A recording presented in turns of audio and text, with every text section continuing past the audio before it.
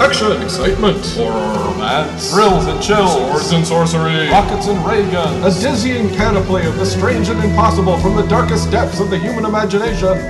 What mad universe encompasses such tales as these?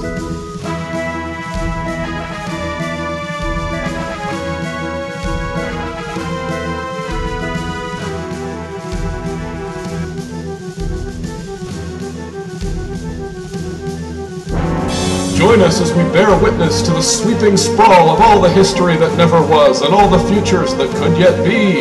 It's adventure as you like it on What Mad Universe?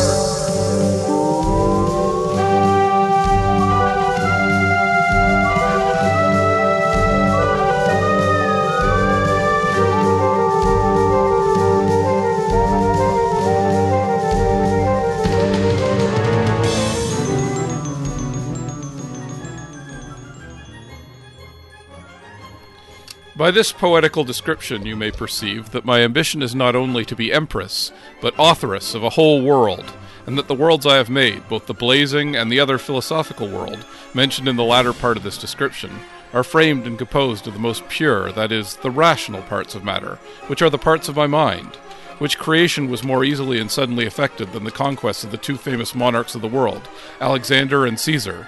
Neither have I made such disturbances and caused so many dissolutions of particulars, otherwise named deaths, as they did. For I have destroyed but some few men in a little boat, which died through the extremity of the cold, and that by the hand of justice, which was necessitated to punish their crime of stealing away a young and beauteous lady. And in the formation of those worlds I take more delight and glory than ever Alexander or Caesar did in conquering this terrestrial world. And though I have made my blazing world a peaceable world, allowing it but one religion, one language, and one government, yet could I take another world, as full of factions, divisions, and wars as this is of peace and tranquility, and the rational figures of my mind might express as much courage to fight as Hector and Achilles had, and be as wise as Nestor, as eloquent as Ulysses, and as beautiful as Helen. But I, esteeming peace before war, wit before policy, honesty before beauty, instead of the figures of Alexander, Caesar, Hector, Achilles, Nestor, Ulysses, Helen, etc., choose rather the figure of honest Margaret Newcastle, which now I would not change for all this terrestrial world. And if any should like the world I have made, and be willing to be my subjects, they may imagine themselves such, and they are such, I mean, in their minds, fancies, or imaginations. But if they cannot endure to be subjects, they may create worlds of their own, and govern themselves as they please. Hi there, welcome to What Mad Universe. As always, I'm Adam Prosser, and I'm joined by Philip Rice. Hello. And today we're looking at, I actually haven't checked if it's the oldest thing we've looked at. Is this older than... Otranto? Yeah. No, not actually, I was thinking of Rabelais. Oh, yeah. No, I think that's older. Yeah. Yeah, that's right. Okay, it is. But pretty close. So like the second or third oldest thing we've looked at. But it's, in many ways, it's one of the bedrocks of science fiction, actually. It's kind of interesting. It's The Blazing World by Margaret Cavendish, written in 1666. We will talk some more about it when we come back right after this. Okay, we're back. So the book today is The Blazing World, or the full title is The Description of a New World Called The Blazing World by Margaret Cavendish, the Duchess of Newcastle. It was written in 1666. It was right after the British Civil War, and that is very much a part and parcel of what she's basically writing about. One thing, Phil, you've talked a lot. In fact, you started. Did you finish doing your comic book adaptation of the story of Lucian? No, I never finished that because I got busy with other stuff. I did do the first part one of two of Lucian's writing, which itself was unfinished. Right. That actually gets mentioned in this. Yes, I noticed that she called out Lucian. Sorry, what's the name of the book technically? True History. I mean, that's one translation. It could also be True Story or True True Account, something like that. Right. But it's often translated as True History. Right. Lucian's True History. Yeah, there's a bit in this where talking about other worlds, and one of them is Lucian's world of light had been some time in a snuff, but of years late one Helmont had got it, who since he was emperor of it, had so strengthened the mortal parts thereof with mortal outworks, as if for the present impregnable Yeah. And so on. Yes, Basically, Lucen, one of the places he visits is a city of lamps. So the actual beings are the fire, and they sit on candles, and they go around in lamps as like their mode of transportation. And the richer ones have bigger lamps, and the smaller ones have like poor lamps. And so here there's sort of a joke, because the person who is now emperor of it, Helmont, was a scientist. Died in 1644, so roughly contemporary with this. A few decades before. The founder of pneumatic chemistry. Oh, okay. And he introduced the word gas into the vocabulary of science. Oh, interesting. But sorry. So she was. But that stuff about the fiery stuff. So I mean, you're saying you think she was pretty inspired by Lucian's True History. Well, yeah, she mentions it directly there. Right. But I mean, like, that whole idea came from Lucian's True History, is what you're saying? Yeah, it directly says Lucian's World of Light. Ah, gotcha. Okay, sorry. No, I was unclear on which part was hers and which was his, basically. Yeah. She just mentioned it, but in Lucian's, it was the candle people. Yeah. Right. But she made up the idea that its new emperor was this modern scientist who discovered gases. I see. Okay, gotcha. And anyway, it's just interesting because, like, they're of a piece in terms of, like, their structure, in terms of the type of literature it is. Like, it's the classic thing of basically what anything you might call science fiction written before a certain period, I would say before the Enlightenment, which this technically is as well, is this kind of travelogue that you get where it's someone goes to another world and they start talking about all the weird things they see there and how fantastical it is. Usually it's, as Cavendish herself says in the book, it's couched in, it's a metaphorical expository analysis of philosophy and politics and whatever. See also Jonathan Swift, and there's medieval Islamic stories like that, and even like Herodotus's history is kind of that to a certain extent. And but yeah, it's this traditional thing of, well, I went to a weird place and I saw this weird stuff, and it's this, and it here's how it reflects on our world. And it's it's, as I say, it's metaphorical, but it's not always that well concealed. Like the writer often just kind of flatly says that it's metaphorical, as she does here. So this is part of that. It's about a girl who, as said in the beginning, who was sort of kidnapped by a merchant who was enamored of her, who tried to kidnap her, take her through to the Arctic, where there is as it turns out, a passageway to another world, which is the Blazing World. And she managed to survive. How did she put it? Through the virtue of her womanhood, she survives the coldness. What was it again? I can't remember exactly. Yeah, it was something like that. It's a bit like, yeah, or the pureness of her heart or something like that. She's able to survive the bitter cold. The others all freeze to death. And she ends up in this other world, the Blazing World. And so called because the stars are so bright at night, it's practically day. Right. Though they also have the moon. Mm-hmm. And they also, like the night is virtually as bright as the day. And they also, as we find out later, they have a special firestone, which when it gets wet, it produces fire, counterintuitively. And it's like a power source, essentially. And it's what powers the volcanoes in the Blazing World. And I feel like that might be sort of tying into the Blazing World. Also, there's lots of gems and jewels and gold in the Blazing World. So that's why it's called the Blazing World. Anyway, she's taken to the Emperor, like, within a few pages, and immediately he just proposes to her and makes her the Empress of this world, like, with comical speed. And most of the rest of it is her calling out to the various, like, a huge philosophical discussion, where she calls out to, like, all the different subjects of the Blazing World, who are mostly animal men. There are bear men, there are fox men, there are fly men and worm men. There are parrot men, jackdaw men, spider men, lice men. Yeah, lice men. That's right. I think there were ant men as well. There's ant men. They don't do much. Yeah, there's bear men, who are the ones who find her initially, and they all ape men. Ape men. Yes, and there's also humans who have like different color skin, like green skin, blue skin, purple, that sort of thing. Mm-hmm. And there are giants and satyrs, eventually. But the giants being the the engineers, apparently. I think they were architects. Yeah, architects. Sorry, that's right. Although they build ships later on, so they're kind of our engineers too. And they, all these different groups are like each is assigned to a particular duty of like knowledge and art and technology. Like the 8 men are the chemists, or chymists as she spells it, because this is 1666, and the worm men are geologists. Is that right?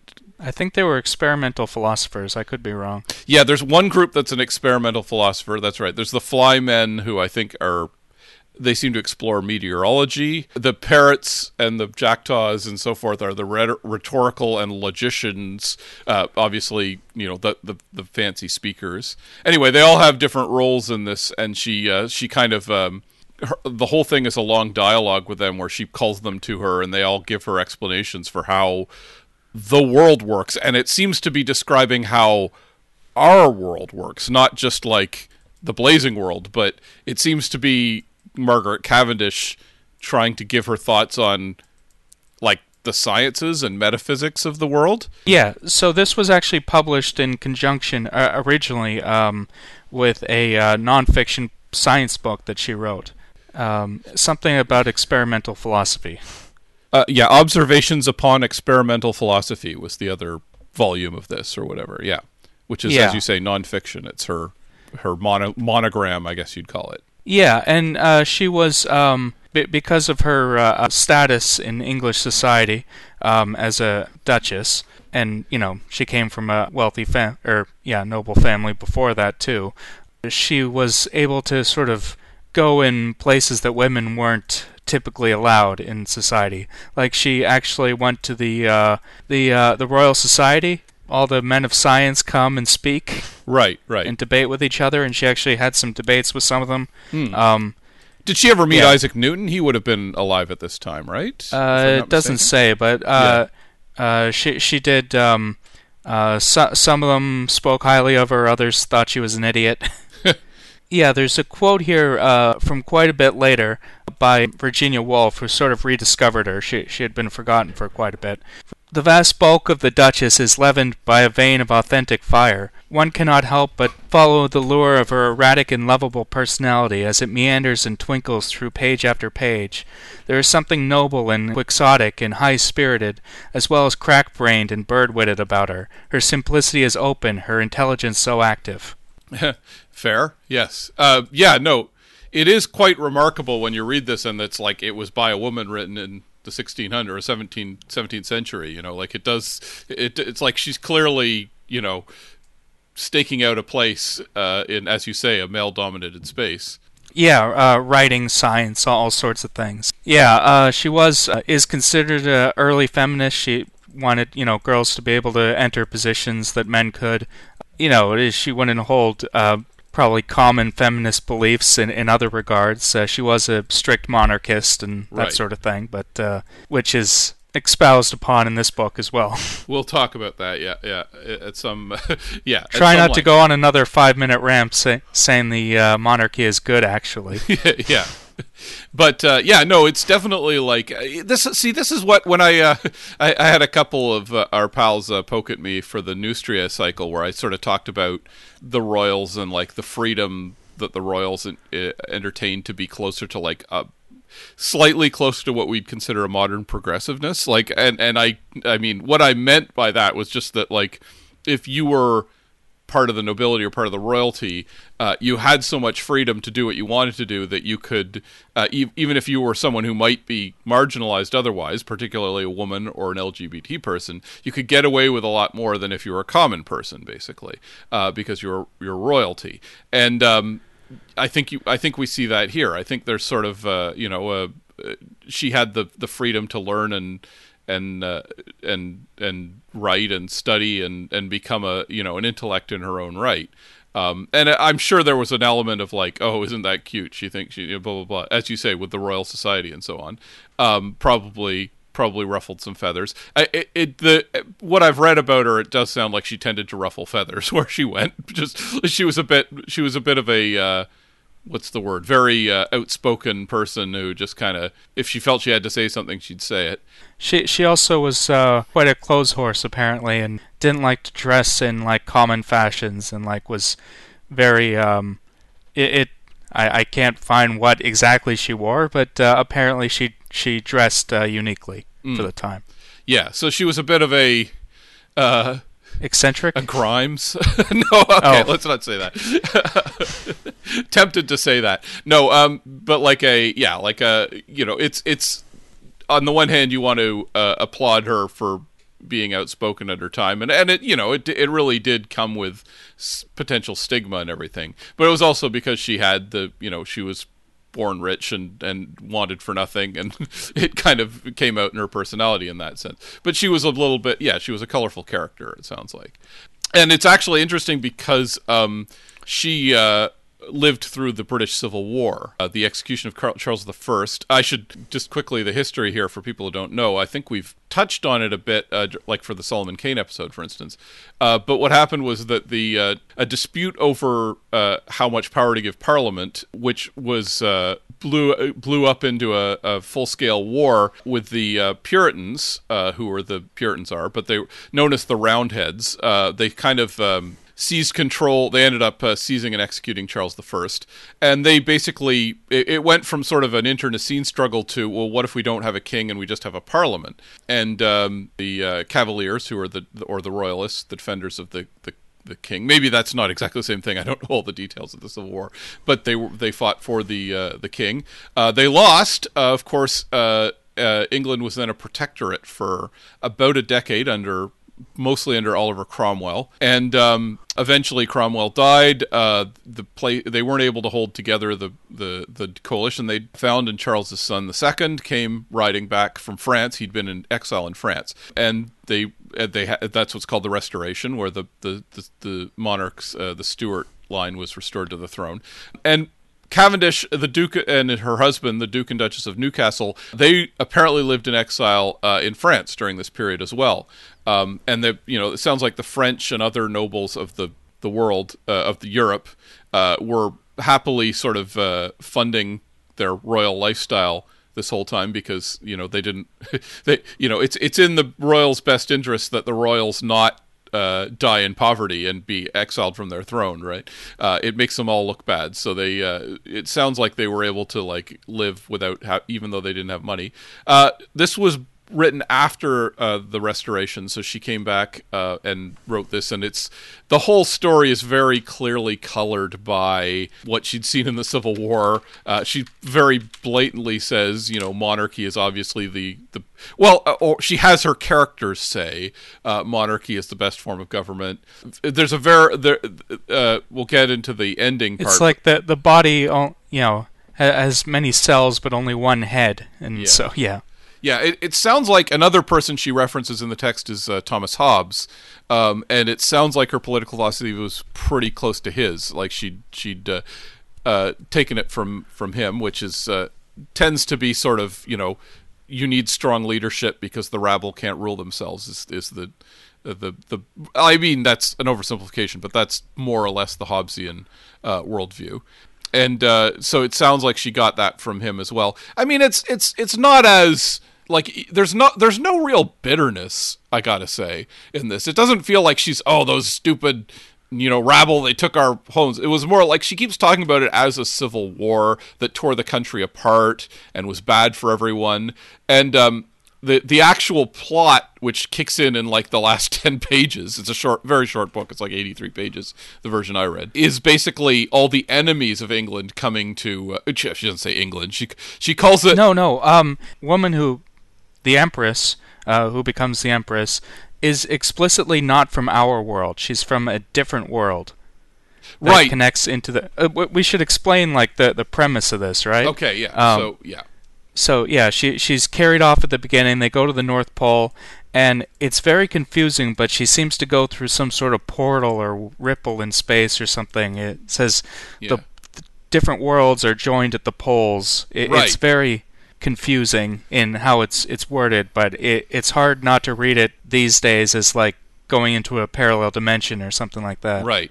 And I mean, it's also interesting because the idea of going through the North Pole into another world, which was often the Hollow Earth later on, that became a recurring thing. But yeah, they make it sound like there's two worlds joined at the poles, like almost like the two worlds are right there, and you just get sucked up the pole into the other world. I don't know how but it's a tiny passage explicitly, like only one boat can get through at a time.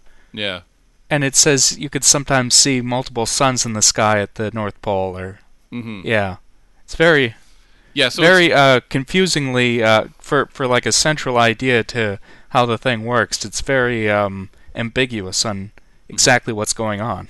But I mean, to be fair, they probably didn't have, and also, I mean, this is written in 17th century prose, so there's some probably verbiage that isn't as clear as it could be, you know. Yeah. So the lady, the Empress, is actually from a country called Esfi, ESFI. Right.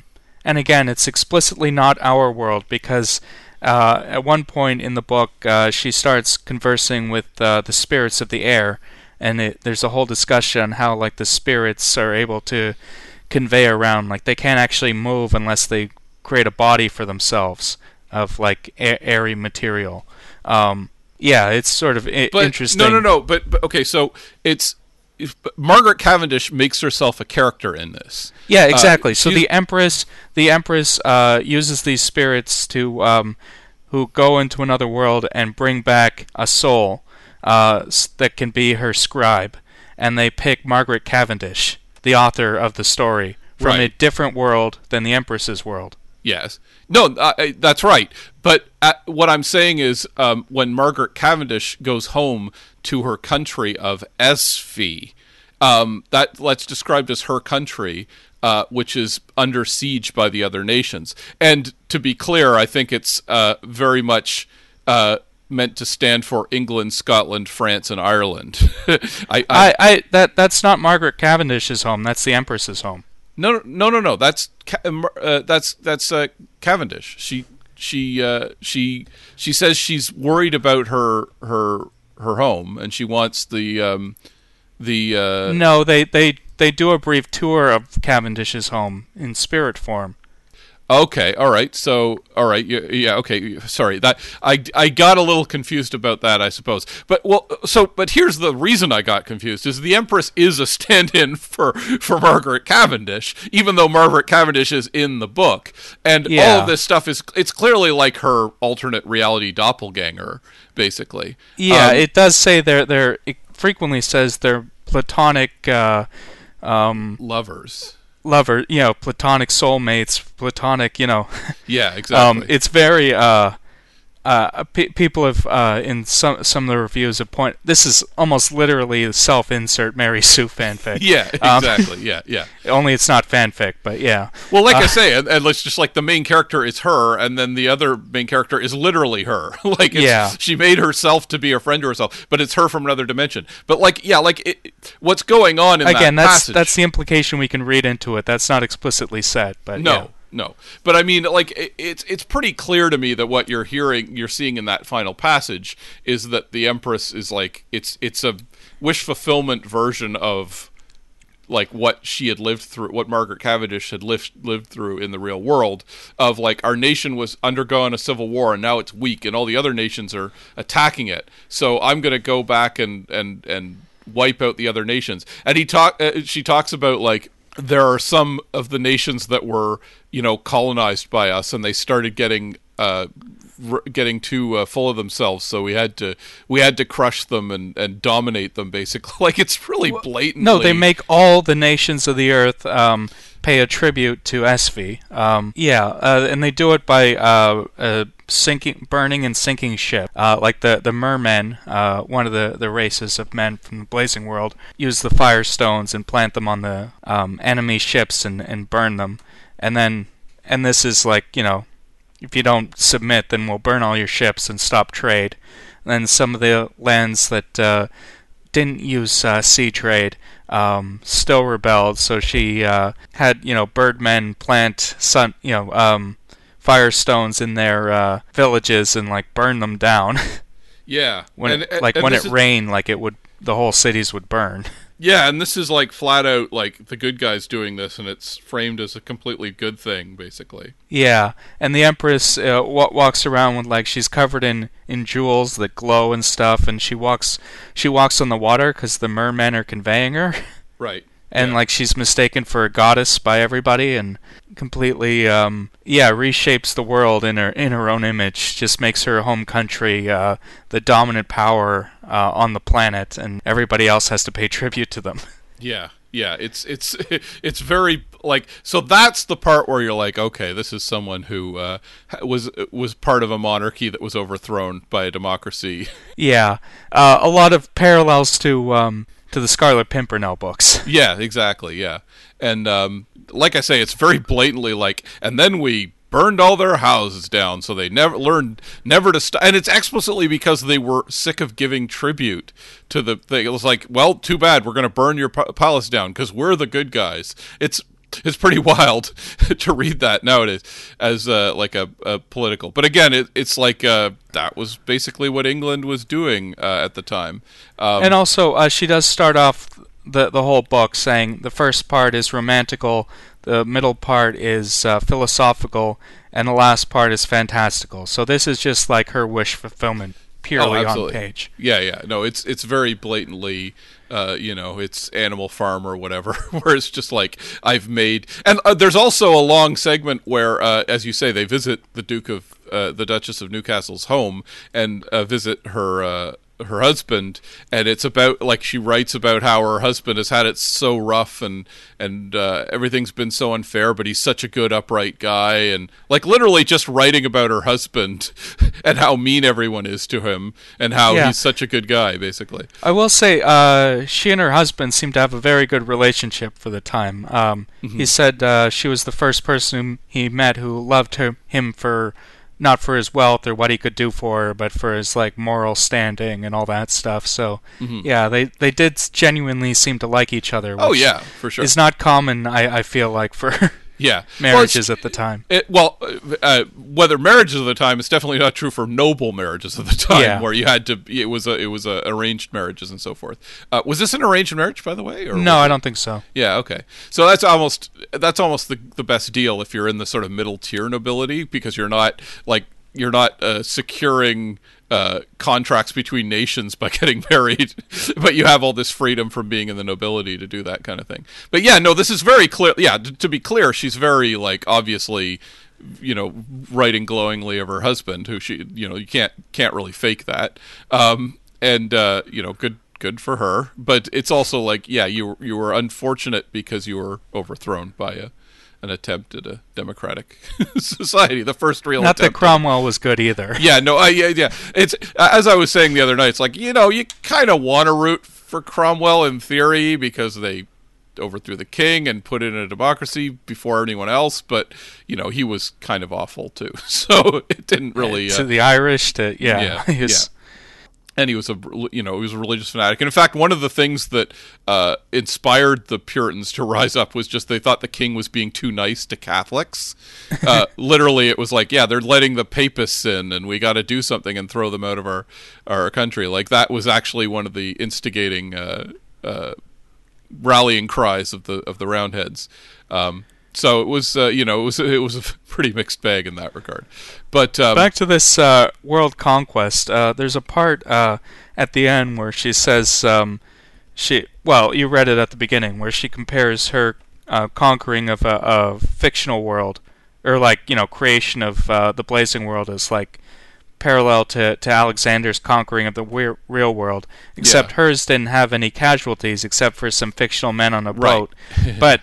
No, she burned down a bunch of villages and sunk ships. Like, if we're counting fictional deaths here, then she's pretty up there.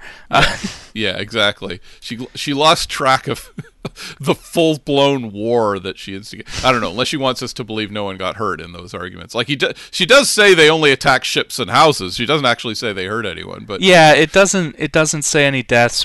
Possibly off-screen, like the Elizabethan equivalent of like parachutes. Yeah.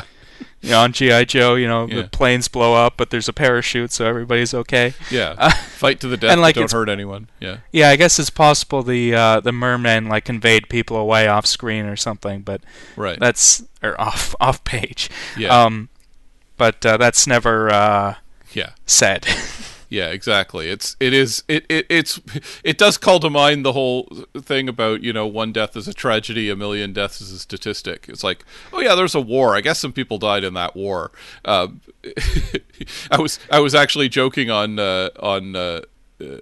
Blue Sky the other day about how there was a Punisher comic where Punisher kills another vigilante who got an innocent person killed, and then like a few issues later he blows up like half a block of traffic, and I'm like, yeah, I'm sure only bad guys died in that, Frank. Good job. There's a certain authorial fiat to sort of let mass casualties sort of drift off the stage and not be noticed, compared to like specifically killing an individual character. Like that old joke that the guy in superhero comics, his job is to say after a big superhero fight, "Thank God nobody was hurt." Yeah, exactly. Or this is we're getting off topic, but I find this funny. There's a dub thing. One of the Dragon Ball Z scenes has Vegeta blowing up a building, and the dub, the American dub, which was for kids, had him say, "Too bad it's Sunday. Those buildings would have been filled up tomorrow."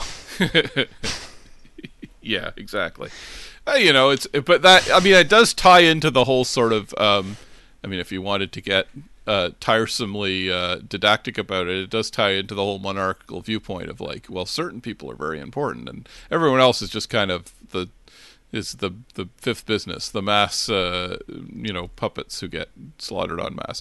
But so I'm being a little like hard on the book. I mean, it's probably no worse than most of the things written before the Enlightenment. This is kind of the early Enlightenment, I guess. But I'm not sure when that's traditionally dated to. But this was around the time of Isaac Newton. But yeah, it's another thing that is kind of interesting about this is she does explicitly write about it as a metaphor for creativity. Like there's a point where you're at like, and it's like this is a metaphor for her creating her own. Like she has it's a metaphor for the process of artistic creation, and then it again becomes very literally that, where she is talking, the Empress and the Duchess both start creating worlds in their mind, which is a thing they can do. The spirits come to them and say, yeah, you could visit other worlds and conquer them potentially, or you could just create your own worlds in your mind. What? And they do that, so they spend a few pages like creating all these different worlds according to the ideas of different philosophers, including Hobbes. And there's a bit of an implicit criticism of Hobbes in that, like, she portrays it like the war of all against all in Hobbes. So, like, nobody can actually function because everyone's always attacking each other, basically. Yeah, she has a very strong throughout idea about social cohesion and prosperity comes from everybody having the same opinions. Yeah, that is one of her biggest opinions in this, is just the idea Yeah.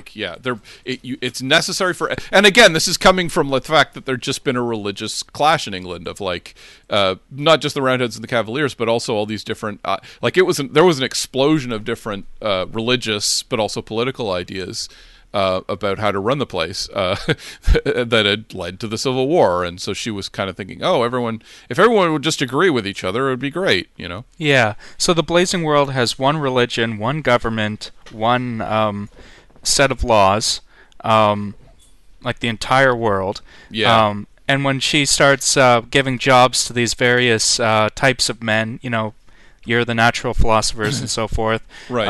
And they start disagreeing with each other, and she just starts willy-nilly dissolving their societies Yeah. because it's causing too much strife, like just disagreements over Yeah.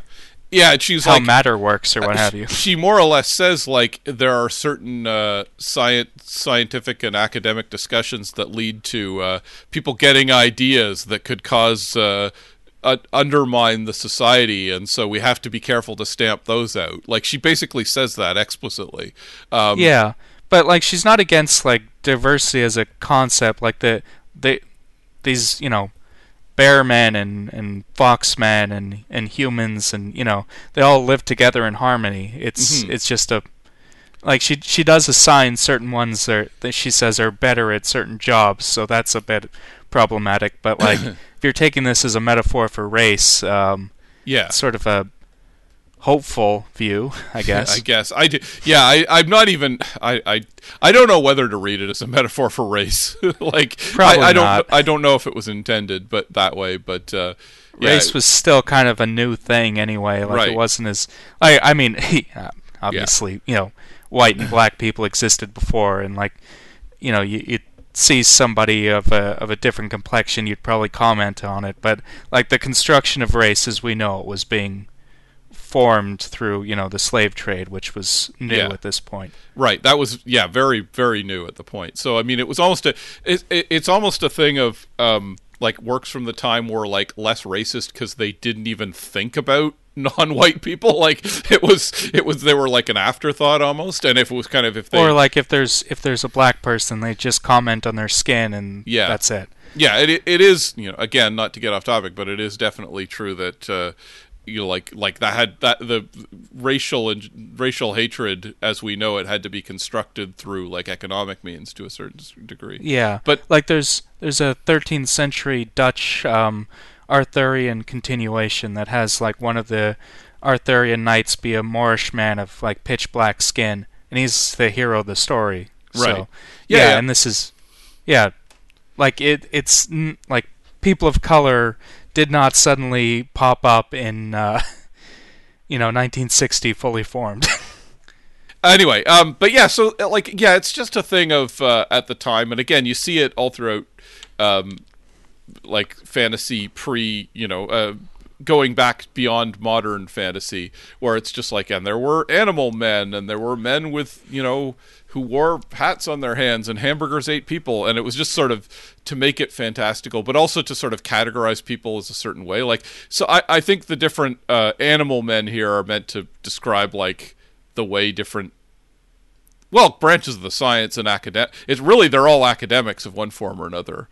I think like the Jackdaw Men, obviously it's kind of a commentary on people who like to talk too much. And as you say, if she went to the Royal Society, she would have had this kind of she would have been mixed in with that element, and probably similar to what we were talking about last time with the Discworld University wizards being kind of a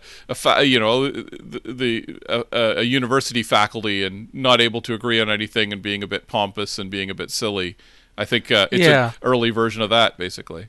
There are like females of these species, but though they're always referred to as like bear men.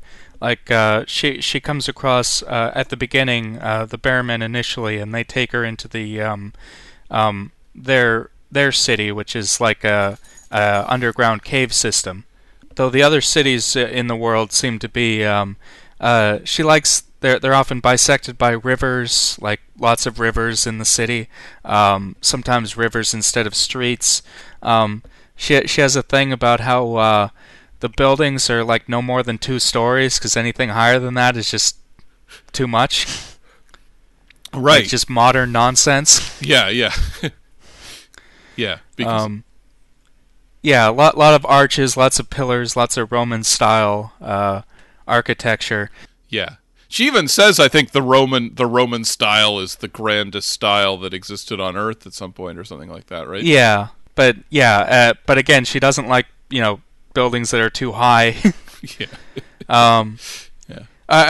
It amuses me because it's sort of when we create our own fictional thing, like what do we find cool? We'll put that in. Like makes sense. Yeah. Like I can't begrudge her that. I do that all the time. It's I mean, she's not even concealing it. She's just saying like, this is me creating a world that I would find interesting or like to live in. When you have all the different philosophers and scientists coming to her, it's not just here's what I think is good and the good things are good. Like there is a portion of that where it does feel like it's like an argument she was having with academics and scientists. Usually the various scientist animal men who come to her in that segment are reaffirming Margaret Cavendish's opinions, but sometimes they aren't, although then that's when she kind of starts to say, maybe we should dissolve your group. Yeah, or that's silly. Yeah. But a lot of the times they're what they're saying is like, yes, this is true and good, and I agree with it.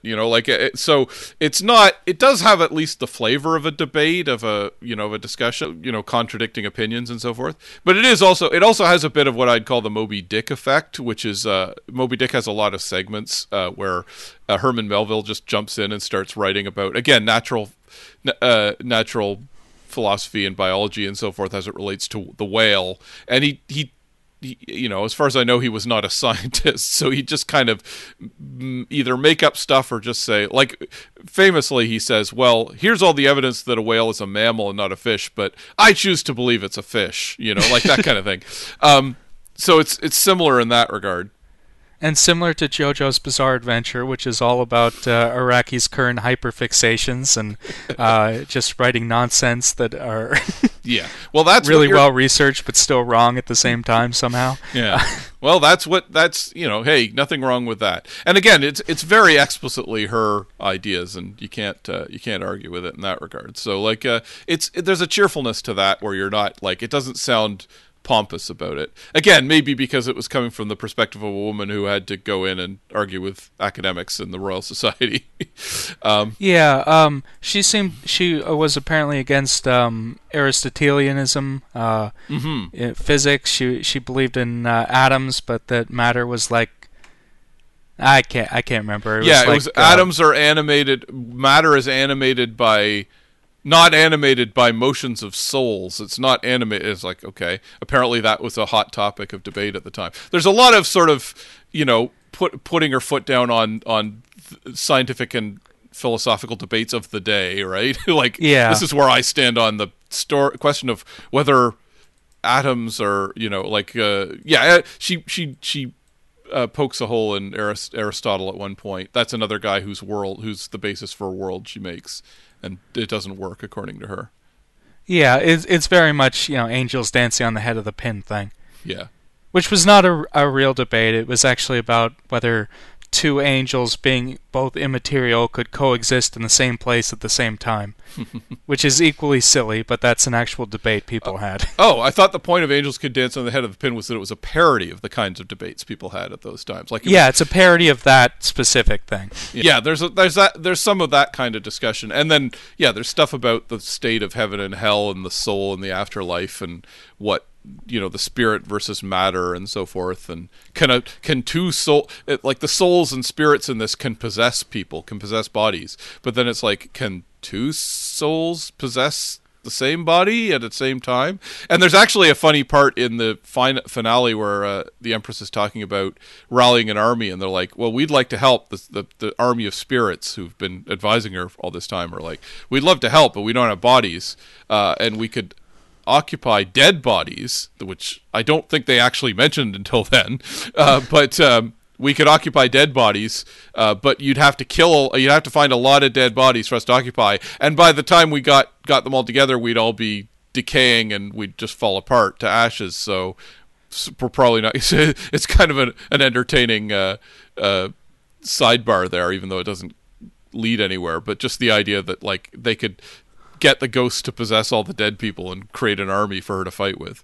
That's definitely was a thing of could spirits possess bodies? Anyway, she's exploring it as a semi pseudoscientific thing, which is always interesting to me. Yeah, it seems she was a believer in God. She was a Christian, but she was kind of cagey on her exact beliefs in regard to religion. Yeah. She explicitly wasn't an atheist, but she didn't really talk about. A lot of women's writing from the time was around religion specifically, and that's not something she seemed that interested in, as a topic in and of itself, other than its connection with science and so forth. Well, she writes there's a chunk where she writes about Judaism and Islam as fairly neutrally. Like, she doesn't talk about, like, oh, those, like, it's as if it's like, what religion are you? Are you Christian, Jewish, or Mohammedan, or whatever they say at the time for Islam? And it's like, it's a valid question. It's not acted like, oh, these pagans have to be brought to heel. It's like, well, they could have all these different opinions. And then there's a whole chunk where she starts talking about the Jewish Kabbalah. I mean, that was a thing in Christian society as well. I mean, obviously they got it from Jewish tradition, but like John Dee was big into Kabbalah and stuff. Mm-hmm. And they talk about John Dee in that. Yeah, John Dee and Kelly, I forget his first name, who were both, quote, magicians of the era, get shouted out. Yeah, yeah, they worked together. Kelly was his scryer, I believe. Yeah. Like, he was a fraud, but like Dee like believed he had psychic powers. Right. Yeah, but it's just interesting that, like, apparently Kabbalah was popular among the academics of the time, because she's writing. Oh yeah, very much so. And she's writing about it as, like, she says, she keeps talking about a Kabbalah as a thing, like as if it's a framework for knowledge. I don't know. It's a little hard to tell from context what she means by it. It's like, but. Yeah, I think that's how they talked about it at the time. I mean, obviously that's not the way it is in traditional Jewish mysticism, but I can't claim to understand Kabbalah in any context. It's very confusing to me. Okay. There's dimensions and stuff, so I don't know. Yeah, I do like Kabbalah. It's kind of a cool framework, but yeah, it's it's very cool. I don't understand it. Yeah, it's got a lot going on. I've read Alan Moore's Promethea, and that's like an exploration of the Kabbalah tree, and I still can't remember any of it. Yeah. Yeah, it's a lot, obviously. Speaking of Alan Moore, yeah, I think League of Extraordinary Gentlemen by Moore and Kevin O'Neill. Kevin O'Neill, thank you. I'm a big fan, so that was just my mind blanking again. But League of Extraordinary Gentlemen, the Blazing World is a huge thing, like an important piece of lore within this world. Right. Where Prospero, who's a stand-in for both John Dee and Alan Moore, chooses as his base of operations. Within the lore of the series, Fairyland was evacuated and they went into the Blazing World. Various leagues throughout history get their orders from the Blazing World, so it's explicitly tied into the ideas of fiction, and so rereading this, it makes a lot of sense why Moore latched onto this book in particular, especially with that ending bit that Cavendish wrote. Yeah, the Blazing World is like a stand-in for. Really, that's the only part Moore is really faithful to the original story about. There are animal men and stuff in it, right? But, it's presented in the League books as 3D. Like, literally, you have to put on 3D glasses to properly view these pages, right, which is actually a pretty cool effect. But yeah. And that's what the blazing means in this context. Yeah, and it's all, as I say, the world of creativity, which is, central to the whole theme of League of Extraordinary Gentlemen, so it's where all the fictions, retreat to eventually. It's the world that can continue to exist even after the things like the purge that happens in the 1984 Big Brother government in this world and everything. So it's, and in fact, the Black Dossier kind of has this slow unfolding going from the very brutal authoritarian world, and they go into the more and more strange and fantastical world, and they finally end up in the Blazing World. Yeah, and I don't want to give too much away, but Tempest sort of shifts a lot of that. The last book of League of Extraordinary Gentlemen shifts a lot of that on their head, and there's a little more sinister aspect to the Blazing World. Oh, okay, that's interesting. I don't think I've read the latest one, so that's interesting. Yeah, Tempest is really good. It is like the ending point for the series, and now we Moore's retired, and O'Neill retired as well, but he has since passed on, unfortunately. So, yeah, that is the end of that.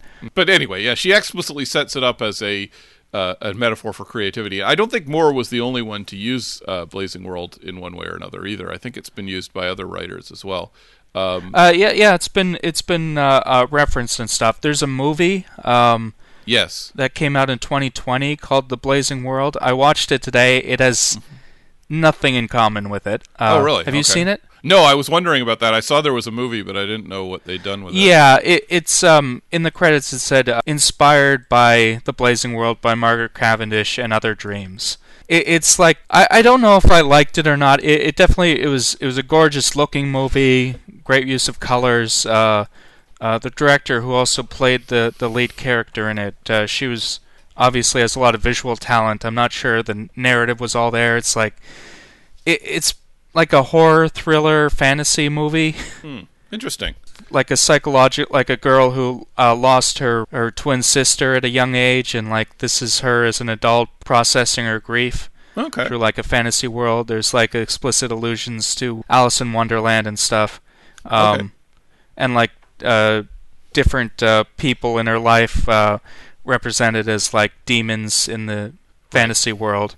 Udo Kier's there is like a like in any good fantasy world, Udo Kier is there. Yeah, it's not this book. It's like unrelated, and the main character's name is Margaret, but that's about the only explicit connection.